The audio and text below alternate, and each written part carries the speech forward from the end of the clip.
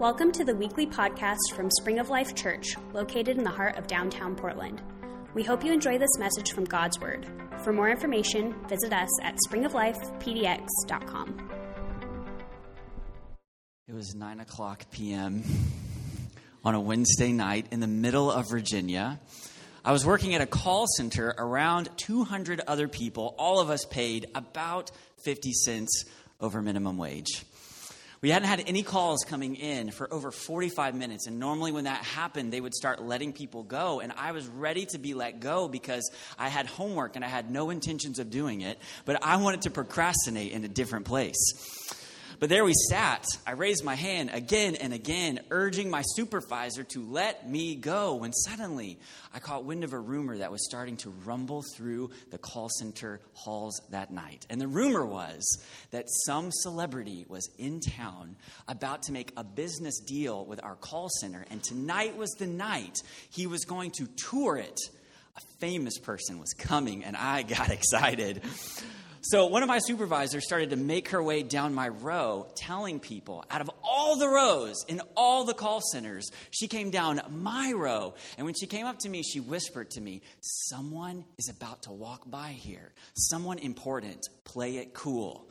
And I thought to myself, listen, lady, I've never been cool my whole life. I'm not going to start now. I look up, and in the back of the room, I see Mel Gibson.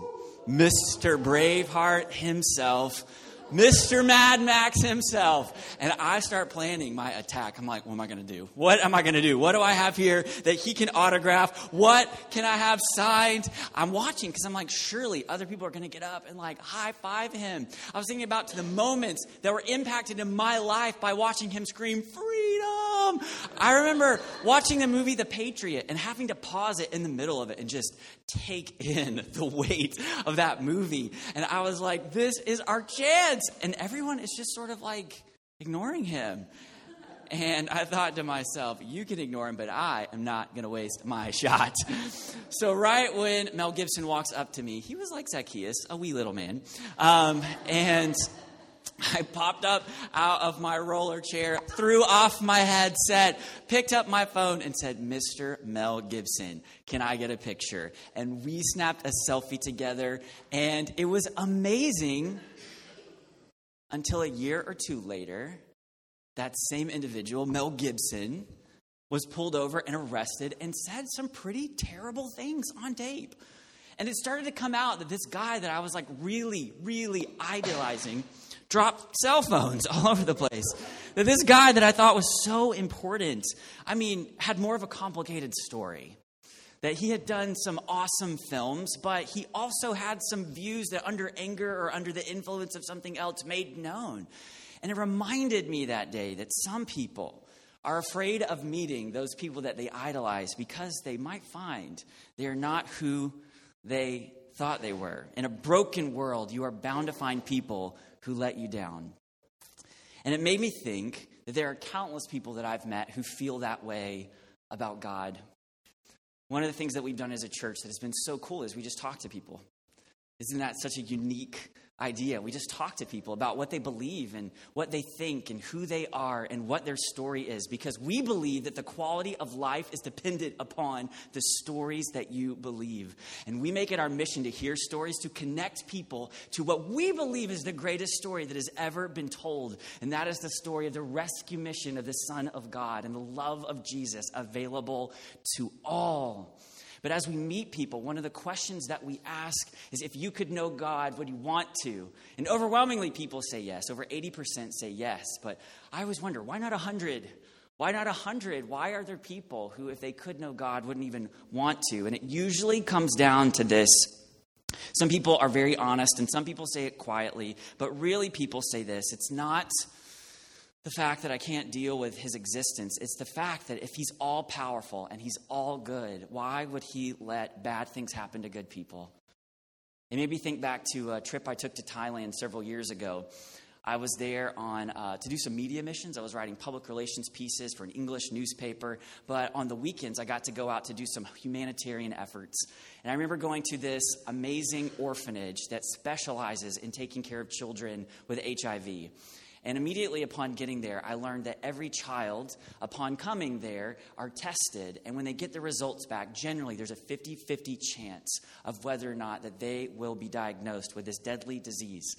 And so I was just walking around the orphanage, and I was playing with the kids, and I remember that there was like a 3-year-old boy sitting right there. And I picked him up, and he just beamed and smiled, and they said, "It's so great. Go ahead, pick him up, because we're so understaffed here. Some of these kids, some of them won't get picked up all day. So just that human contact is powerful." And so I just picked up Sam Chin, and I had a brother at the time who was also 3 years old. And I just remember that connection, that human moment of the world is big, but the world is small. And I was almost afraid to ask as I walked up to one of the workers. And I said, "Has Sam Chin had his test?" And they said, "Yeah, we just got the results back." And I said, "How did he do?" And they go, "It wasn't good." And I just remember thinking in that moment, this isn't good. This can't be the vision for how the world is supposed to be. This can't be the vision for how we're just going to walk through this world. We cannot just ignore the suffering that we see around us. But apart from God, we are so powerless to do anything about it. What do we do in a world like this, where we look around us and see sickness and disease and hate and hurt? There's this question that I see people wrestling with all of the time, even some believers. If God is real, I'm just not sure that he would really like me. But there's another question that people say, or statement. If God exists, I'm just not sure I would really like him. I know I need to. I know I should. But I'm just not so convinced that he's always good. My question today is this. What if there is an attribute of God that we've misunderstood? What if there is a characteristic of God himself that if we could understand it, it would forever resolve this tension? It would forever answer the question, would God like me? Would I like God? That as we understand this principle of God himself, as we understand it, we will realize once and for all that walking with God is never just an obligation. It's this gorgeous invitation. Today we're going to talk about justice. We're going to study a passage of Scripture, which I invite you to turn there with me in your Bibles. It's in the Old Testament, in Amos chapter 5. We're going to be studying verses 21 through 24, and I always encourage you. What you will find in these words, in the Word of God, in the verses that come before and after, are so much more powerful than what one human being with a microphone could communicate. So take some time this week, this afternoon, get into the Word of God, read it, make sure what I'm saying is true and aligns with the Bible. I'll give you a little backstory. Amos was an Old Testament prophet. He was a man who spoke the message of God. He was living in a divided kingdom where there was lots of strife and turmoil. At the time, Israel, the people of God, were being ruled by a king who did not pursue kindness. He did not pursue wisdom. In fact, he was so willing to exploit the people around him. But in doing so, he maintained the religious ceremonies of the people, maybe thinking he could have it both ways. And under the inspiration of God, the Lord sent a message through his prophet Amos to declare once and for all what God feels about that. And let's take a look together in Amos 5, verse 21. God is speaking through the prophet and says, I despise your feasts, and I take no delight in your solemn assemblies. And even though you offer me your burnt offerings and grain offerings, I will not accept them. And the peace offerings of your fattened animals, I will not look upon them. Take away from me the noise of your songs. To the melody of your harps, I will not listen. But let justice roll down like waters, and righteousness like an ever-flowing stream. There's incredible context around this passage of Scripture.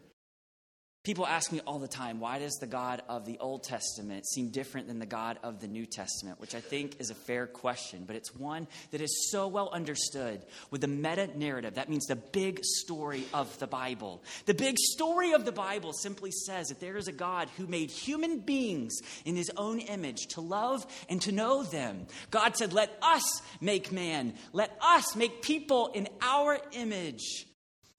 this gracious God continued to pursue his people even after we rebelled, even after we chose sin. And the Bible says that sin is separation.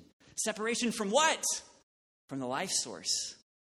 I don't know if you've ever been disconnected from the life source of oxygen, but immediately what happens are signs of death in your body. Same with God. When we are separated from the life source of God through our sins, we immediately begin to experience the symptoms of death as a person and as a culture. And everywhere we look, we see the signs of this deadly disease called sin. That's why Sam Chin is sick. It's not because of even his own sin. It's because he lives in a world infected by disease and brokenness. And if you've ever thought this can't be God's vision for the world, then you're right. And God has a plan. And that is the beauty and the majesty of God that we'll explore today. And if we could, let's just invite him to join us. Let's pray.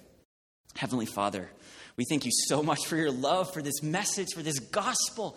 Lord, I'm so humbled to be joined by these people here today. I pray that you would speak to our hearts by your Holy Spirit, that you would elevate your name, that you would make your character known, that we would not ponder about the nature of your heart, but we would experience and get together in spirit and in truth as we study your word. We love you. We praise you. We need you. In Jesus' name, all God's people said, Amen. Why was God so angry in this passage? He was angry at people who claimed to be religious. I really see in the scriptures so often God's most ferocious anger is reserved by those who pretend to know him and to use his name to do what they want to do. God was speaking to a people, and in the rest of the passage, in the rest of the book, he was reminding them, you are a people that I rescued. When I found you, you were enslaved in a place called Egypt, and I sent a deliverer, and I went to great lengths to make sure that the hand that gripped you in slavery was opened so that you could be released. And I led you to a beautiful new place. The things that you're using to exploit other people, I gave them to you. You were rescued so that you could join my ministry of rescue. And you're using the very things I put in your hands to hold others down. There's this great subtext that says a real relationship with God transforms a person's relationships. There's two beautiful words. In the Hebrew, we have a fuller understanding. In verse 25 or verse 24, let justice roll down like waters and righteousness like an ever-flowing stream. The word righteous in the Hebrew means right, equitable relationships between people, no matter their social differences. And the word for justice really means concrete actions that you take to correct injustice and bring righteousness. And let those two ideas inform our talk today, because the first main principle I believe we see in this text is that God values action over ceremony. God values action over ceremony. Portland is the least religious city in America. We repeat that all the time because it makes us sound hardcore for being here.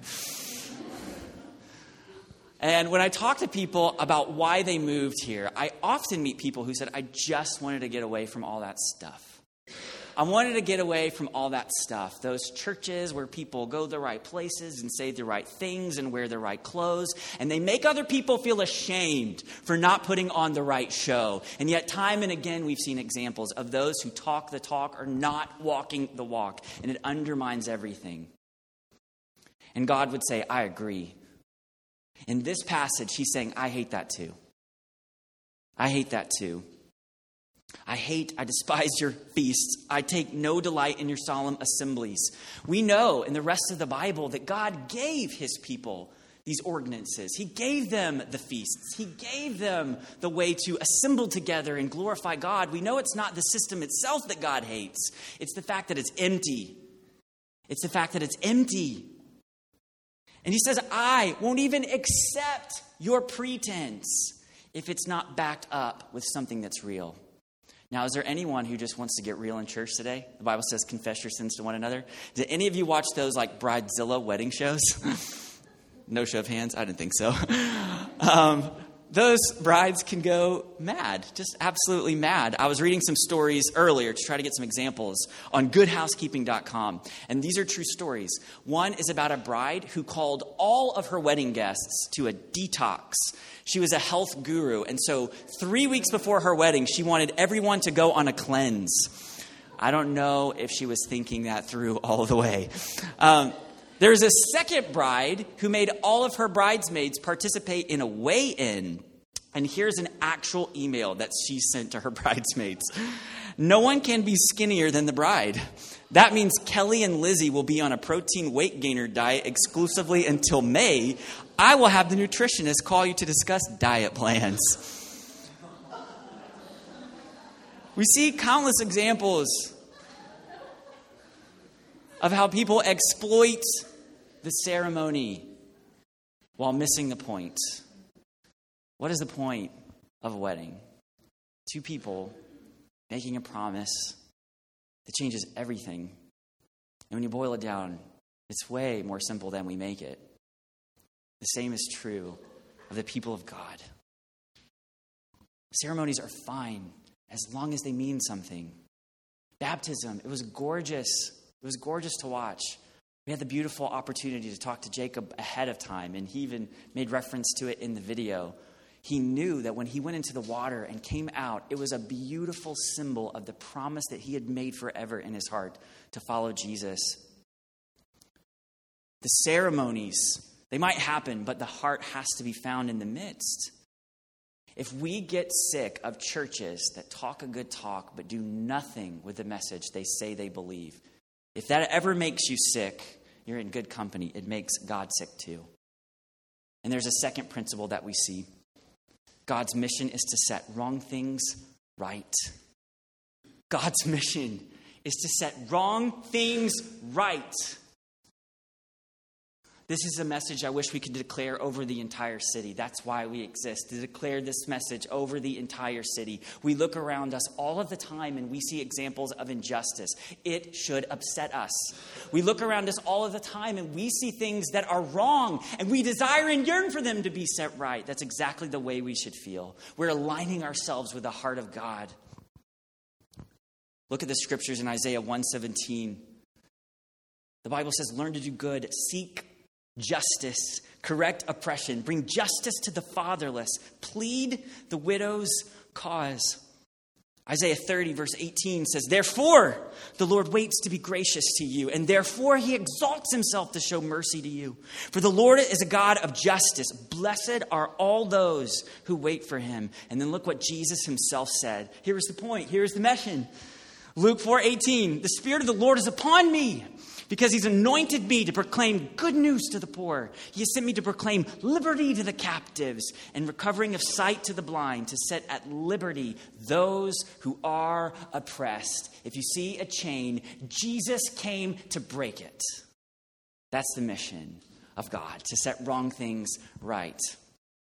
I was thinking about these two words that we repeat in some of our pledges, liberty and justice for all. And I thought to myself how often those can be dissonant ideas. Freedom and justice. Freedom and justice. There is a tension there about how a God in his sovereignty would allow this liberty that he preaches about and tells us about again and again. We saw it in the Garden of Eden. He gave human beings this volition, this will. And time and again, we see that human beings use their liberty to choose injustice. We are short-sighted creatures, surely. God gave humanity this wonderful freedom, but the problem is that we constantly make choices that hurt others and hurt ourselves. And you know what? This is not just a spiritual idea. It's also reflected in the secular world. I was listening to a TED Talk this week by secular psychologist Jonathan Haidt. And he quoted a human behavioral study conducted in 2002. They said in repeated group scenarios, they found that cooperation decays without punishment. They had this idea that people are basically good. And given the opportunity to cooperate, people will. And they found time and again, no matter how you change the stakes, no matter how you change the variables, if punishment was lacking, people chose evil. Maybe people are not just naturally good. Maybe people are naturally complicated.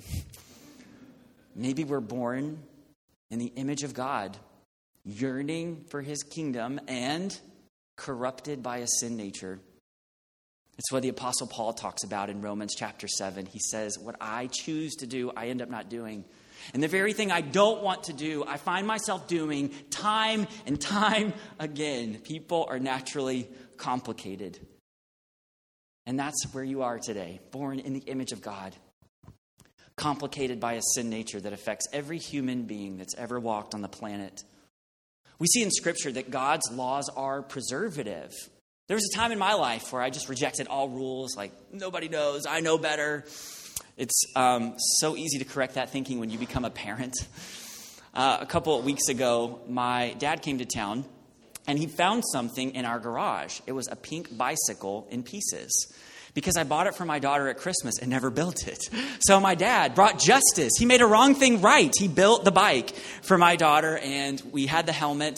Now we have a strict rule that she, at 4 years old, is not allowed to go out by herself. But she's a sinner. One day, Andrea was inside, and she just heard wailing and gnashing of teeth. And sure enough, Valentine had opened the garage door. Luckily, put on her helmet, hopped on the bike on our driveway, which just so happens to be affected by gravity. She hopped on the bike, but not for long. She spilled over soon, and scrapes and bruises and tears were the story. See, the rule that we gave her was never meant to limit her. It's because we could see further than she could. We could see the rest of the story, and our rules were preservative for her. And the same is true about God's law for our lives. God's law is an action of his love, because he sees beyond what we can see. He understands that when we depart from his standard, from his rule, from his love, not only do we separate ourselves from his goodness and glory through sin, we invite the symptoms of death, we bring on natural consequences. Many times that other people have to pay. And I know this is a tender subject because there's people in this room today that so much of the hurt that you're facing and have encountered come from the evil choices that other people have made against you. And I want you to know that God's heart for you is justice. He is the only one who can set it right in the deepest possible of ways. But here we have this human condition, right? These people that God loves and made in his image. These people living in a broken world who are contributing to the brokenness. And yet, there's one thing that never changed. God never stopped wanting us. And yet, because God is a loving God and also a just God, he could not just eliminate the standard and bring about anarchy and defame his glory. No, Jesus never eliminated the standard. He fulfilled it. And that's the glory of this good news. The Bible says, for the price of our sin is death. It's logical and it's a judgment against our rebellion. And yet we have the source of love and the source of light who wanted a better story for you and I. And the Bible says that while we were still sinners, Christ died for us. And that's why Jesus came to this earth and was born as a human being and wrapped himself in human flesh and was tempted with the very things that tempt us. But the one difference is that while we sin all of the time, Jesus never did a single thing wrong.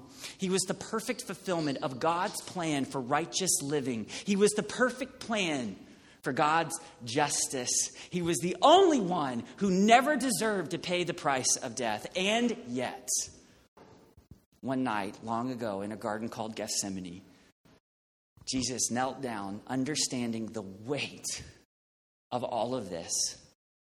And in a real moment, a vulnerable moment, the King of Glory, the Bible says that nothing was made through him.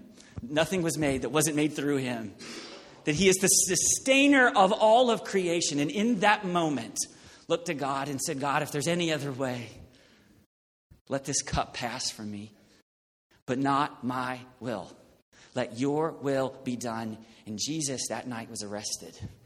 And he was taken before a kangaroo court in the middle of the night. A judgment was passed upon him. He was led outside the city gates, his arms outstretched on a wooden cross, his hands and feet pierced by metal, And there on that cross, the Bible says that he who knew no sin became sin. And the question is, does God have a right to his anger? As we look through the story, we see that he gave and we ignored. We see that he pursued and we ran. We see that he loved and we cheated. Did God have a right to his anger? Yes. And his anger had to go somewhere. Where did it go? In that moment, as Jesus stretched his arms out, the greatest pain he felt on the cross had nothing to do with the crown of thorns. It had nothing to do with the lashes across his back. It had everything to do with the fact that God's anger for your sin and my sin was poured out upon Jesus when he cried out, "Why have you turned your back on me?" And the answer is that so Jesus would be forsaken so that you could be accepted. That's the justice of God. And that is the story of how liberty and justice coexist, because the standard, the price of justice was fulfilled in Jesus. And when he rose from the grave, he said forever, the story isn't over, because all who believe can follow me in this resurrected life.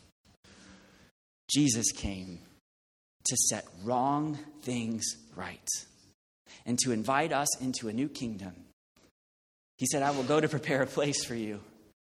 And where I am, you will be there too. We studied last week. There's one who spoke up and said, I don't know the way. And Jesus said, I am the way. I am the truth. I am the life. And he was inviting people to a tangible, real place called the kingdom of God, where there's no more sin. There's no more evil. There's no more death. There's no more disease. There's no more heartbreak, and every tear will be washed away. And that's the destiny of all who believe. And here's the glory. Here's the glory. Here's the glory. That kingdom of God, Jesus prayed, and so we pray it too. Let it come on earth as it is in heaven. And there we have our third point. We partner with God to see his kingdom come. We partner with God to see his kingdom come. What are we doing here as a church? We're partnering with God to see his kingdom come. Why do we live out the gospel? Because we're partnering with God to see his kingdom come. Why do we live out a message of hope? Why do we make sacrifices in our own life? Why do we give? Why do we serve? Why do we go? Because we're partnering with God to see his kingdom come. Because the quality of your life is determined by the stories you believe. And this is the greatest story the universe will know. And we want to play a part. We're partnering with God to see his kingdom come. I love this. I love this passage. Amos 5:23, our text today. Take away from me the noise of we could put in empty songs. To the melody of your harps, I will not listen. But let justice roll down like waters and righteousness like an ever-flowing stream. And we see in this passage our mission.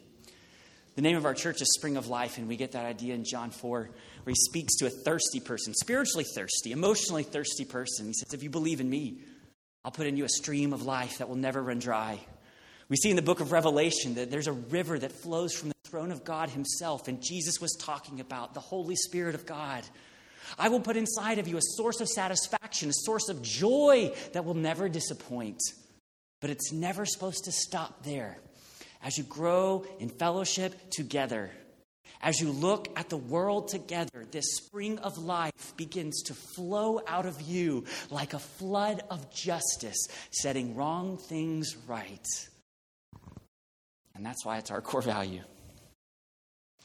It's God's vision for his people. And by the way, it's a successful vision. And I can't wait to see it grow. I was just doing some basic study on the cause of homelessness, not just in Portland, but across the country.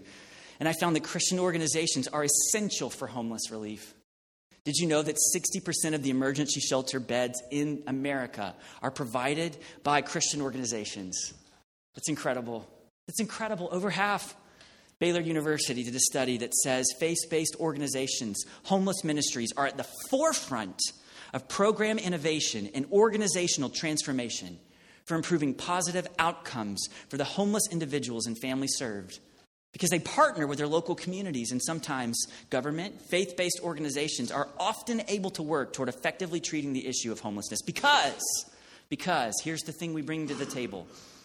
We recognize people as spiritual and relational beings, in addition to beings with material needs, and their unique capacity to identify this interdependent state of spiritual, physical, relational, mental health, and vocational, sadly has been overlooked. Let's overlook it no more. That's what we bring to the table. I'm so glad God has placed our story right in the heart of downtown, where loving people from across the invisible barriers of life will always be part of our story. Spring of Life, from the beginning, our mission has been to tell the story of God that crosses these invisible barriers, to provide a place like this on Sunday morning, a crisis-free environment for people from all walks of life, to hear a message of hope and experience genuine love. We're not stopping there. Another one of our huge proponents, how we live out our justice, is to form meaningful partnerships in the city. And I'm so excited that Tanner Heath is here as our Director of Urban Outreach and has been working so hard to form meaningful relationships. And we've already seen that we've partnered with the Portland Rescue Mission that provides relief and rehabilitation. We're announcing a new partnership with an organization called Breaking Cycles that works with bicycles and coffee to aid transitional youth. We're also beginning a new partnership just this week with the Portland Animal Welfare Team, which offers care to animals of those in the homeless community. And then we're starting another of our own mission projects. Maybe some of you have heard of it, but maybe you haven't. It's called Someone Hears You. And let me tell you a little bit about it. About 2 years ago, I had just moved to Portland, and I would walk around the city on my way to work, and I would see two worlds. I would see the world of the people who are on the sidewalks, and I would see the people who walk past them every day. And there was something in me that just thought, this isn't good and this isn't right. And one day I got to go out and serve with a church that was handing out socks and coffee just to people in the city, to anybody who needed it. And I'll never forget, there was one individual that I met because his name was Bubbles. How can you forget that name? So Bubbles, I handed some socks, and Bubbles just started talking. And it was interesting, and he made eye contact. I made eye contact. In a second, it was a connection. And I just wanted to hear what he said. And I noticed it just felt really awkward that, he was sitting and I was standing like literally over him. And so the first thing I did was just to square up and sit down. And there we were. And it just became a moment. Just that simple, a moment, a human moment. And the rest of the group that I was with sort of didn't know what to do. Like, should we keep going? Are you guys talking? Are you friends now? Or should we stay? And I was sort of like, you figure it out. I don't care. And so Bubbles just continued to talk to me. And I made a decision. As long as he wants to talk, I want to listen. I don't know what to do, but I can listen. And Bubbles had a friend sitting right next to him.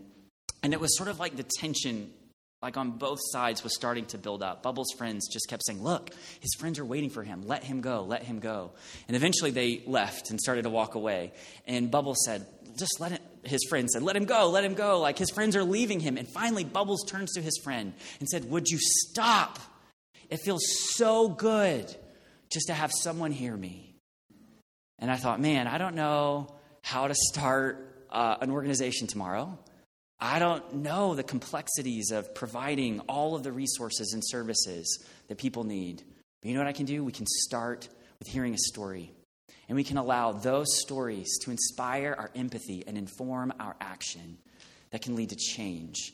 And so we've launched a project called someonehearsyou.com that simply does that. We invite creative contributors and photographers and storytellers. We go out and we offer a free meal to anyone who wants to talk to us. And even if they don't want to talk, we give them a gift card for a free meal. And we offer them the chance to tell their story and have their picture heard. We're above board. We always make sure that we ask permission, sign release forms, and if anyone doesn't want their story shared, we don't share them. But what we found is so many people have loved the opportunity, not just to be talked about, but to allow their voice to enter the conversation. There's power in that. To give a voice to the voiceless, that's what God does. We believe in stories that inspire empathy and inform action.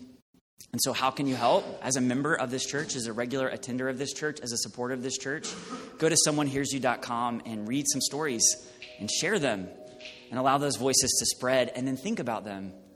Allow the complexity of the story to inform what God is calling you to be and what he's calling you to do. That's what I love about Jesus. He could have remained a distant God. He could have stayed removed, but he entered the story through the incarnation. The Word became flesh and dwelt among us.